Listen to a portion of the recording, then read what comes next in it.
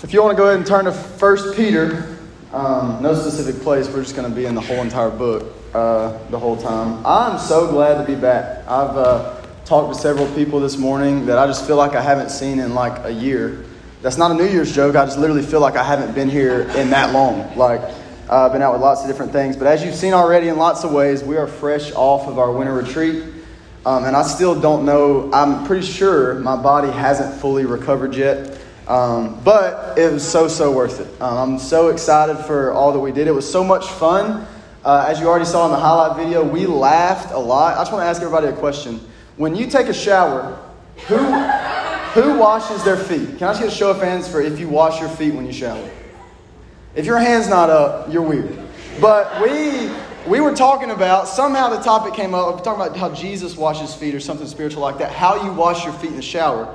And, people say normal stuff, you balance on your foot or whatever, prop on the wall. One girl, who I'm not going to name for her own sake, said that she gets the soap bottle and then just pours soap on the floor and then does this to wash her feet. Like a dog kicking up grass. Like, that's what she said she does to wash her feet. So if you don't wash your feet or you find it hard to wash your feet, maybe you should try that. I don't know. I don't know what determines whether it's a good washing or not, but I thought that was mind-blowing. Like, that literally blew my mind.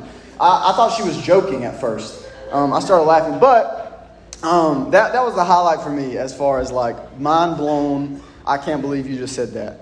But from playing Mafia and tons of card games to... and yelling at each other, to diving on tables, to pick up the last spoon in a game of spoons, to snowball fights, to playing tag around the facility, to rolling ankles, to waking up with no power and no water so we couldn't eat or shower on the way home. Everything was so much fun. And all jokes aside, the retreat, the whole trip was nothing short of absolutely incredible. So many of our students began and grew in deep Christ-exalting relationships with each other. Small groups were phenomenal. Worship was great and Christ-centered. Several of our students helped lead us in worship that honors Christ. And on top of all of this, we saw 8 students give their lives to Christ at the trip. It was just so good. In every way you can think of, literally in every way you can think of, God was so gracious and so faithful to us. And before we dive in, I just wanted to say to you as a church, on behalf of all the students, thank you so much for loving our students so well. Because without your financial support, but most importantly, without your prayer for us and coming alongside us with hopes to see Christ exalted, none of this would have happened. So thank you, church, for everything you do for our students. Today, as we dive into the Word, we're going to be diving into the book of 1 Peter. Over the course of the retreat, the weekend together, we walked through 5 messages and 3 quiet times all the way through the book of 1 Peter. And the Lord really blessed us. Today, what we're going to do is more or less an overview of the book. As we walk through 1 Peter, as you can tell by our lovely sweatshirts made by my equally lovely wife, the theme was Christ. And we were seeing through 1 Peter what really the whole Bible teaches is that everything is about Jesus. We saw 8 different attributes of Christ on the retreat. And today what we're going to do is walk through 5 of these attributes this morning. But before we do that, I want to ask you a question. I want you to genuinely think about your answer. When you think about the person of Jesus, what comes to mind? Like when I say the name Jesus, what do you think about?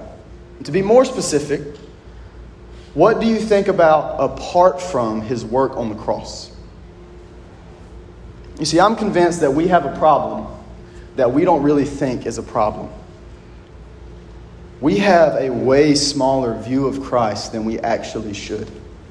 Jesus is not just the guy who died on the cross to save you.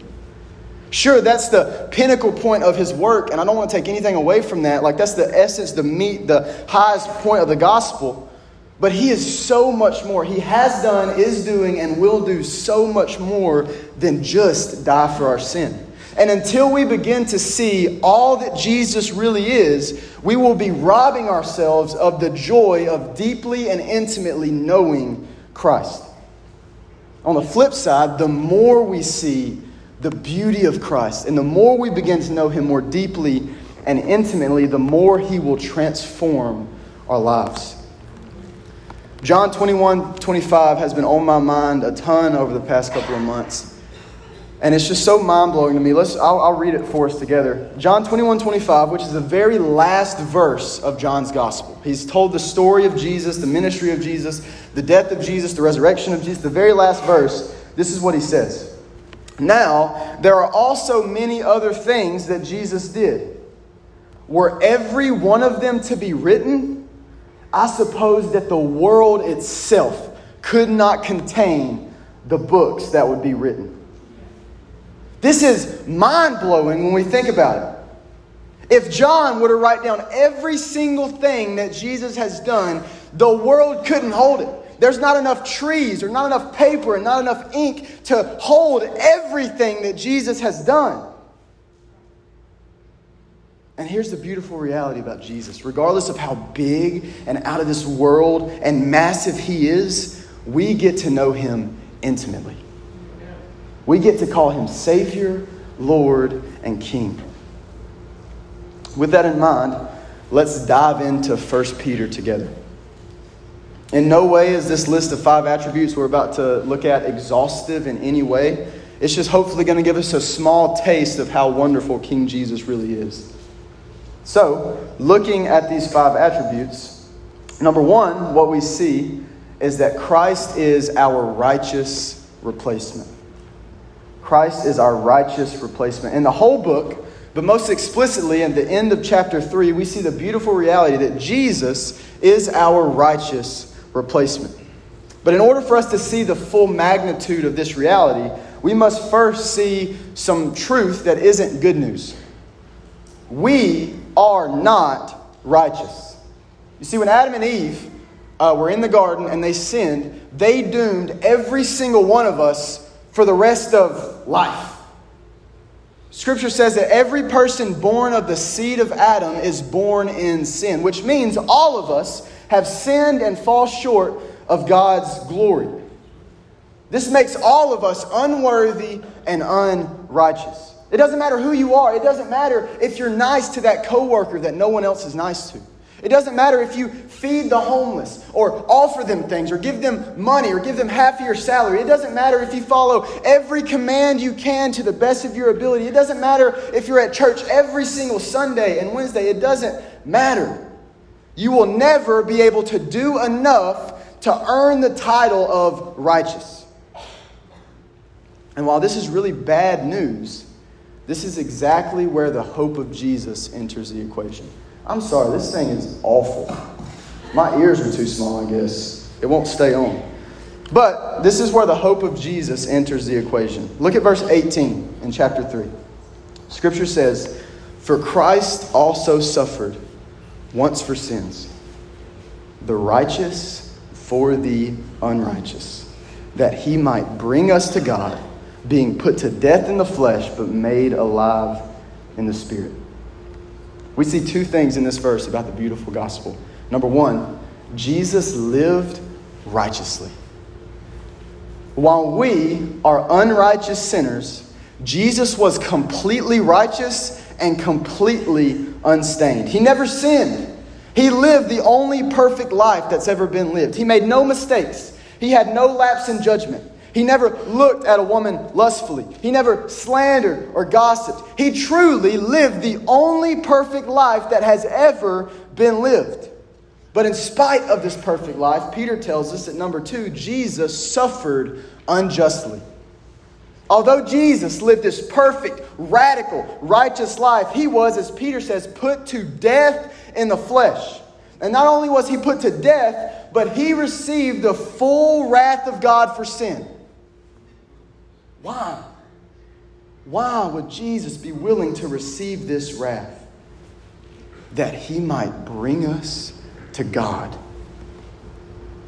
There was, is, and never will be a hope for anyone apart from Christ. We must be brought to God through Christ by his righteous life and his suffering death on the cross.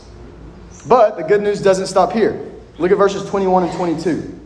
Baptism, which corresponds to this, now saves you, not as a removal of dirt from the body, but as an appeal to God for a good conscience through the resurrection of Jesus Christ, who has gone into heaven and is at the right hand of God, with angels, authorities, and powers having been subjected to him. And here we see the last two pieces of this gospel. Number 3, Jesus didn't just die, he rose victoriously. When Peter says here, baptism saves you, he's not referring to being dunked underwater. He makes that very clear by saying right after this, not to serve as a removal of dirt from the body, but as an appeal to God through the resurrection of Jesus Christ. The baptism Peter's referring to isn't by water, it's what the water baptism symbolizes.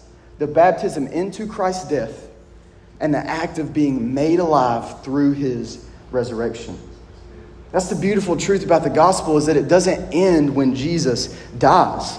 Yes, it's through his death that our sins are forgiven, but it's in his resurrection where we are freed and where he claims victory. Through Christ's conquering of death, sin, Satan, and hell, he has absolute victory. And because of this, we can have hope in him. And number 4, Peter tells us that Jesus is reigning eternally.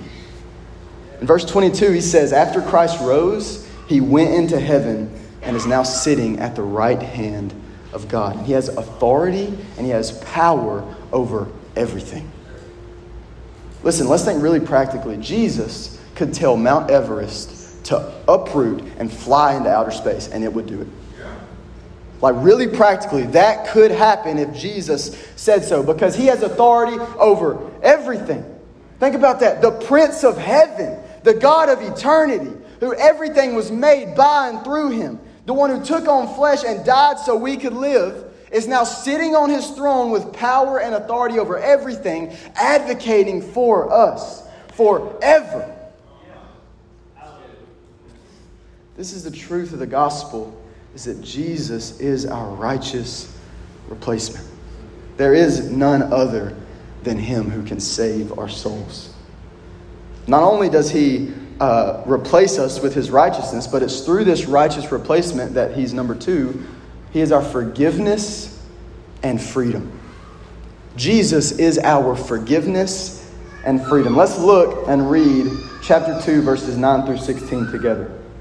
And this isn't like the main text, but for the sake of standing to read God's word, let's stand together and read chapter 2, verses 9 through 16. Here's what Scripture says. But you are a chosen race, a royal priesthood, a holy nation, a people for his own possession, that you may proclaim the excellencies of him who called you out of darkness into his marvelous light. Once you were not a people, but now you are God's people. Once you had not received mercy, but now you have received mercy. Beloved, I urge you as sojourners and exiles to abstain from the passions of the flesh, which wage war against your soul. Keep your conduct among the Gentiles honorable, so that when they speak against you as evildoers, they may see your good deeds and glorify God on the day of visitation. Be subject, for the Lord's sake, to every human institution, whether it be to the emperor as supreme, or to governors as sent by him to punish those who do evil and to praise those who do good. For this is the will of God, that by doing good you should put to silence the ignorance of foolish people. Live as people who are free, not using your freedom as a cover-up for evil, but living as servants of God. You can be seated. This is such a rich passage.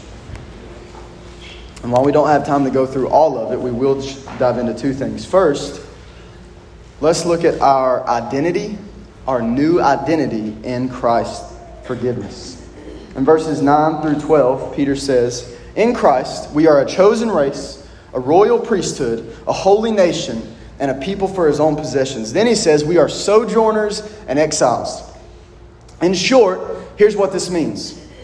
In Christ, we are his chosen children. He has chosen us to call, God has chosen us to call us his children. And because we are chosen and called by God, we now have direct access to His throne as His royal priesthood. And we've been grafted into the nation of Israel as Gentiles who are now in the family of God in His nation because of Christ's work. And guess what? He is holding us securely forever in His possession.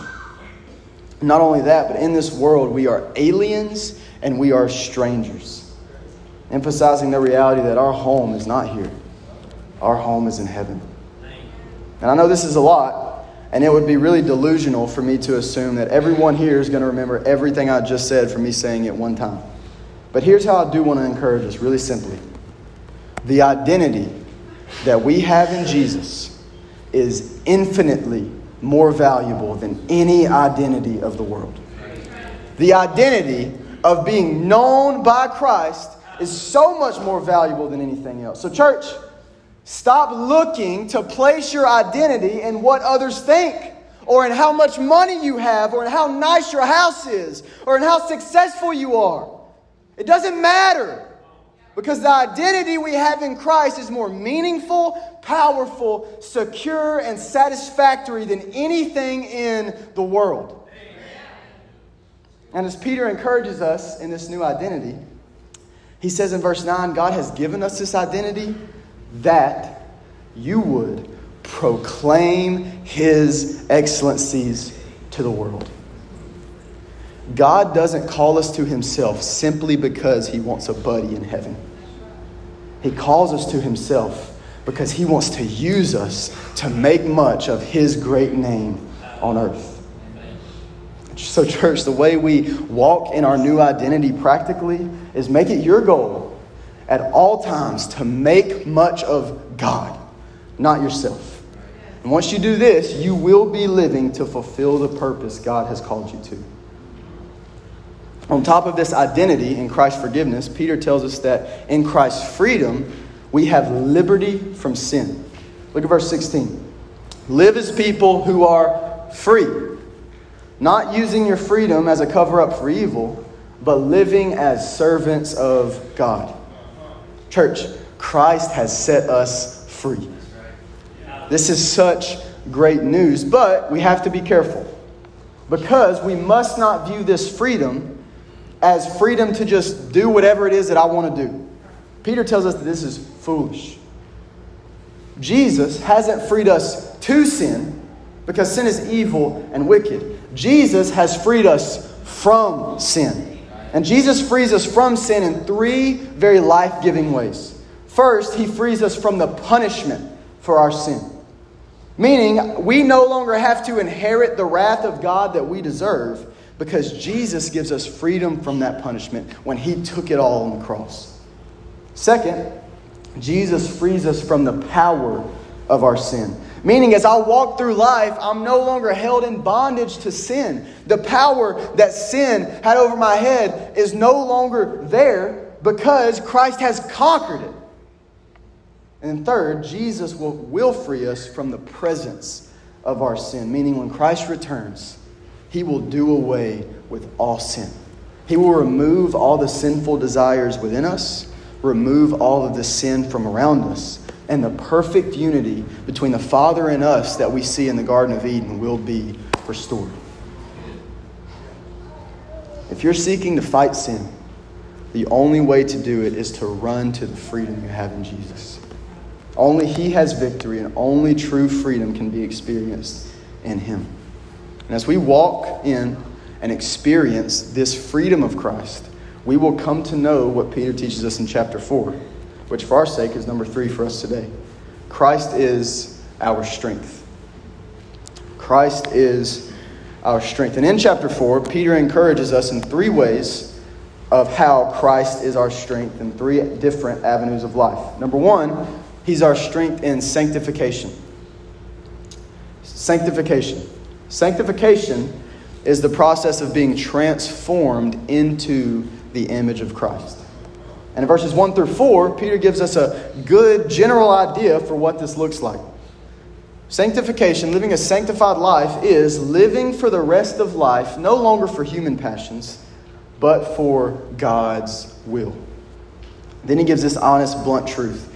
The time that is past suffices for doing what the Gentiles want to do. In other words, all the sins and all the pursuits of this world are fading away. And to pursue them is an absolute waste of time. But you, as followers of Christ, in this time now and forevermore, make it your goal to live to accomplish God's will above everything else. And the only way you'll do this, the only way you'll live life unto God's will and for His glory, is by depending fully on the strength of Christ that He supplies to us to be transformed in His image as He sanctifies us. Number 2, Peter says that Christ supplies strength in our serving. Really practically. In verse 10 of chapter 4, Peter says, as each one has received a gift, use it to serve one another as good stewards of God's varied grace. What Peter is saying here is that God has graciously given us gifts, and He's given each of us the gifts to serve the church. And here's the truth for everyone. Each of you who are followers of Christ, if you are a follower of Christ, there's a 100% chance God has gifted you in some way. No matter how self-conscious you are or how insecure you think of yourself, God has gifted you in some way. So with that in mind, I want everyone to take a second. Ask yourself the question, how has God gifted me? As a follower of Jesus, how has God gifted me? What am I passionate about? What am I good at? How has God gifted me? And I want to challenge you, as you think about that, we're commanded, live and serve in that gifting as you rest in the strength of Christ. So that God would be glorified and the church would be edified. Number 3, third way Christ strengthens us is in our suffering. We know from the mouth of Jesus Himself that we are to expect suffering on earth. He's told us that it's gonna happen. This is true today, and it was definitely true for the Christians that Peter was writing to. These Christians were living under the reign of Emperor Nero. And let me just tell you, this guy was a brutal emperor. Just for some perspective, this man murdered his own mother. Then he murdered his first wife. And then he didn't like his second wife either, so he murdered her too. Then he set the city of Rome on fire so that it would be destroyed and he could rebuild it how he wanted to. And on top of this guy hated Christians. He hated Christians. He had them tortured and killed because they weren't submitting to him. Sometimes he had them torn apart by wild dogs.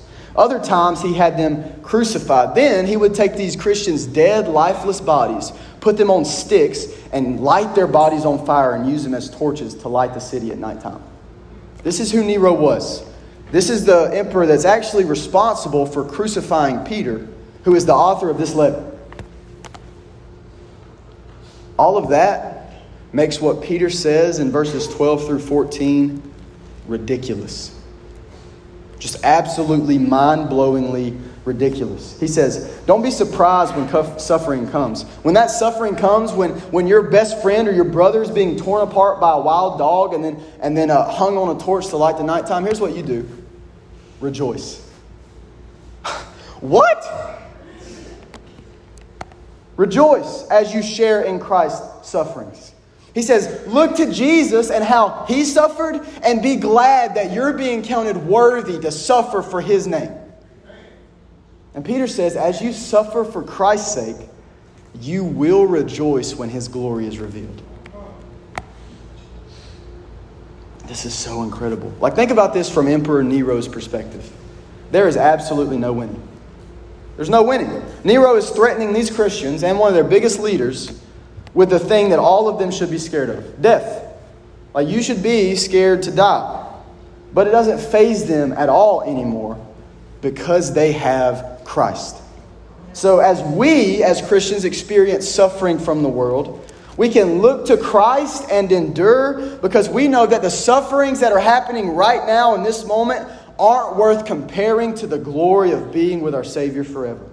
So endure sufferings so that at the proper time you can embrace your Savior forever. And as we think about this strength in sanctification, in serving, and suffering, and the burden to run from sin, here's a great burden-lifting truth. Our endurance and our perseverance does not depend all on us. It's not all on me. It depends on Christ. It depends on Christ as our substitute who did what we couldn't. It depends on Christ as our strength to give us what we need to pursue Him and conquer sin. But it also depends on Christ as our shepherd, which is what we see in the next attribute of Christ, that Jesus, Christ, is our chief shepherd. Our chief shepherd. In the practical world, the role of the shepherd is to herd the flock by making sure that none are to go astray and run off. Tend to the flock, make sure the flock has everything that they need, and protect the flock by making sure that the flock is shielded from all threats and danger. This is what the role of a shepherd is. And in Scripture, oftentimes, we see the leaders of the church referred to as shepherds and the people of the church referred to as sheep. So Peter starts chapter 5 with an exhortation to the elders or the shepherds of the church on how to lead. And it doesn't seem like much more than just an exhortation to those leaders until you hit verse 4, where Peter says, when the chief shepherd appears. This simple statement changes everything. First, this tells elders that they have an example in Jesus. They can look to Jesus because He displays the role of a shepherd perfectly. And for us, those sitting under our shepherds, we can take heart knowing that Christ is our chief shepherd. And while Justin and Wendell and Jeff and Bluester and Russ may and will fail us, Christ never will. He will shepherd us perfectly forever. So knowing this, really practically, we should ask the question, how is Christ shepherding us? Like, how is Jesus shepherding me? Peter tells us in chapter 5, 4 things. First, Christ shepherds us with oversight. What this means really practically is that Christ is looking over us and He's looking out for us. In Matthew 18, Jesus tells a parable that we should all be very familiar with, mostly from a song. Jesus says, if a man has 100 sheep and loses one, will he not leave the 99 in order to search for and find the one? The truth is, a good shepherd cares about each of his sheep. Not one can be neglected or left behind. All of them are loved and deeply cared for. And the truth is, Jesus, our chief shepherd, will never let any of us leave His sight. He will not lead us astray, but He will keep us in close proximity to Himself. He will never hand us over to the dangers that present themselves, but He will defend us perfectly and endlessly. Truly, nothing can pluck us from this shepherd's hand. Secondly, Christ shepherds us willingly. Have you as an individual ever had an experience in life with someone who was your leader, but they didn't like the fact that they were your leader? Like, they didn't like that you were their responsibility. This is most common probably in teachers for students or in bosses in the workplace. Like, our leaders just don't like leading us. This often results in them being grumpy, mean, not understanding, harsh, and it makes it a hassle to obey and follow them. But this is not true of Jesus. Jesus, the God of heaven, loves to shepherd us. He loves to shepherd us. It gives Jesus great joy to lead and watch over us. And because of this, it makes following Jesus and trusting His leadership enjoyable. It's a joy to follow and submit and trust Jesus. Third, Christ shepherds us eagerly. Christ shepherds us eagerly. This is such good news. Not only does Christ have joy in shepherding us, He longs to shepherd us. It's what Jesus wants to do. He's not lazy about it. He longs for it. And get this, Jesus shepherds us simply because he's eager to see us grow into his image. Like, Jesus longs to see us love him more and live for him more. Think about that. The God of the universe, the one who is above all and in all, and all things were created by him and for him and through him. This God, this Jesus, rejoices in seeing little old Harbor grow into his image. That's so incredible. He's so eager to love and lead us and see us grow. Number 4, Christ shepherds us as our example. Jesus looks at us and says, look at me and learn from me. Jesus says, come to me. Learn from me. Yoke up to me. Imitate me. With full confidence that if we really do learn from him, if we really follow his example, we will live as closely in Jesus' footsteps as possible. And when people look at us, they will see Jesus. I don't know if any of you will relate to this, or if you even think about people in this way, but in my life, there are several people that when I look at the way they act, the way they live, the way they talk, the way they love, they remind me so much of the character of Christ. Like, I just look at them and think, that's probably a lot like how Jesus would have walked and lived on earth. The reason this is true of them is because they've submitted to Christ as their shepherd for years and years and years, and they have learned from him. Jesus isn't just domineering over us like a cruel ruler who is above us. He's setting an example for us to follow as our loving shepherd. And church, Jesus, the good news, is he will lead each of us for the rest of our lives. He will never leave us or forsake us. He will always keep us close to himself. He will always make sure that we have all we need. He will always hold us secure in his hand. I love what one of the students said Wednesday night as one of their biggest takeaways from the retreat. They said, the same God who called you will never leave you. This is true because Jesus is such a good shepherd. And as we walk through life, we can have confidence and security in our salvation, not because of what we do, but because of how faithful Jesus is to shepherd and lead us. But what about when life is over? What about when my life on earth ends? Then what? Peter, being Peter, doesn't leave us wondering what's to come. In fact, I'd say eternity is probably the biggest thing Peter spends the most time talking about here. Once our time on earth is up, if we've recognized that Jesus is our righteous replacement, if we've trusted him to forgive and free us, if we've walked through life resting in his strength and resting and trusting in him to shepherd us, we will approach eternity. And we will be united with God in eternity. But as much as we don't think about it, Jesus will still be relevant in all of eternity too. In fact, Peter tells us in the last attribute of Christ that Christ is our unfading inheritance. Christ is our unfading inheritance. When we think about our salvation in Jesus, I'd be willing to bet most of us think a lot about what Jesus has saved us from. He saved me from sin. He saved me from hell. He saved me from Satan. He saved me from death, which is really, really good. We should always think about that. But we rarely think about what Jesus has saved us to, which is exactly what Peter calls us to do in this letter. Peter tells us in verse 3 of chapter 1 that God has called us to an imperishable, undefiled, unfading inheritance. And here's the beautiful truth. This unfading inheritance is Jesus. It is Jesus. In Philippians 1, a lot of people should know this verse. Paul tells us that to live is Christ and to die is what? Gain. To live is Christ and to die is gain. Seems a little cryptic. A couple verses later, though, Paul offers some reasoning and clarity. He says, for if I die, I get to be with Christ, which is far better.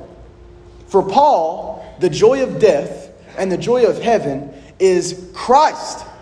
It's nothing else. It's just that he gets to be with Jesus. When my sister and I were younger, it was our tradition to go spend a whole week at our grandparents' house for the first week of summer. It was always so much fun. Our pawpaw would stock up their house full of snacks with money that they really couldn't afford to spend. And I remember every morning, every noon, and every night, he would drive to get us food for breakfast, lunch, and dinner. It never failed.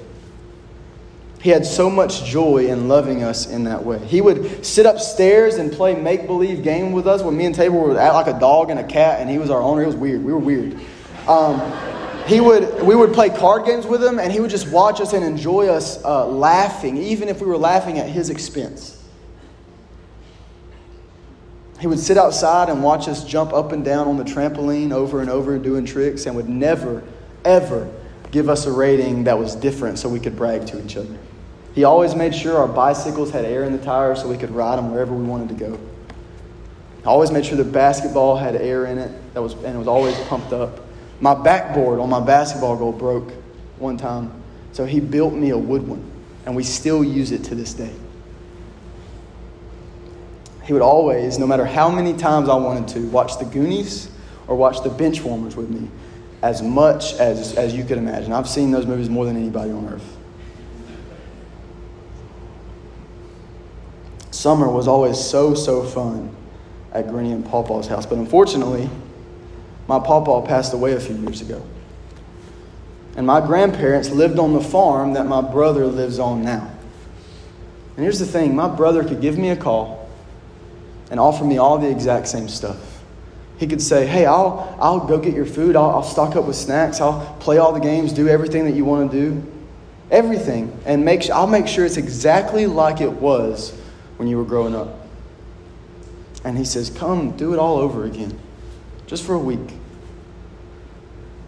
The reality of it is, if he asked me to do that, I would say no. The idea of it doesn't appeal to me as much anymore. Not because I don't enjoy doing the stuff, but because my Pawpaw wouldn't be there. In the same way, we have to realize, church, the joy of heaven is not simply that we won't get sick or we won't experience death. The joy of heaven is that we get to be with Christ, our Savior and our King, for the rest of eternity. Our inheritance is King Jesus. And if he isn't in heaven, then heaven isn't worth it. And the good news of having and being with Christ for all of eternity is that this joy and this satisfaction will be inexpressible and it will never fade. We will constantly be seeing and tasting more and more and more of the goodness of who Christ is for all of eternity. And we will walk with him and live with him and worship him forever. This is what we're living for. And as Peter encouraged the early church, I want to encourage us today in the same way with verse 13. Peter says, therefore, because of the glorious truth of this unfading inheritance that we've just talked about, prepare your minds for action and be sober-minded by setting your hope fully on the grace of Jesus that, listen, will be brought to you when Jesus returns. He's not calling us to look at Jesus' death. He's saying, look to the return of your King. Look to the embrace of the Savior that you will feel. Look to our restoration, confirmation, strengthening, and establishment in Jesus. And as you look to the glory of what's coming, live life on earth boldly for his name. No matter what the circumstance, no matter what type of suffering you endure, no matter how many people grow to dislike you because you won't shut up about Jesus, no matter what, live boldly for him. Have the heart of Paul that says, for I know that the sufferings of this present time are not worth comparing to the glory that is to be revealed to us. In light of this reality, of the glory that's coming, live your life now for the glory of his name. He's so worthy. I pray this morning the Lord has given you, in some way, a deeper knowledge and understanding of who Jesus really is. And I pray that this will result in authentic worship of Jesus, and it would result in a bold life and witness for Jesus. As we go, I want to give you 5 action steps in light of the truth we've seen today. Number 1, recognize that Jesus is your righteous replacement. I know for a fact, someone here today is still trying to walk through life, doing good, living morally, going to church, and attempting to live a life that God will give you credit for. The truth is, there is no good that you can do to earn a relationship with God.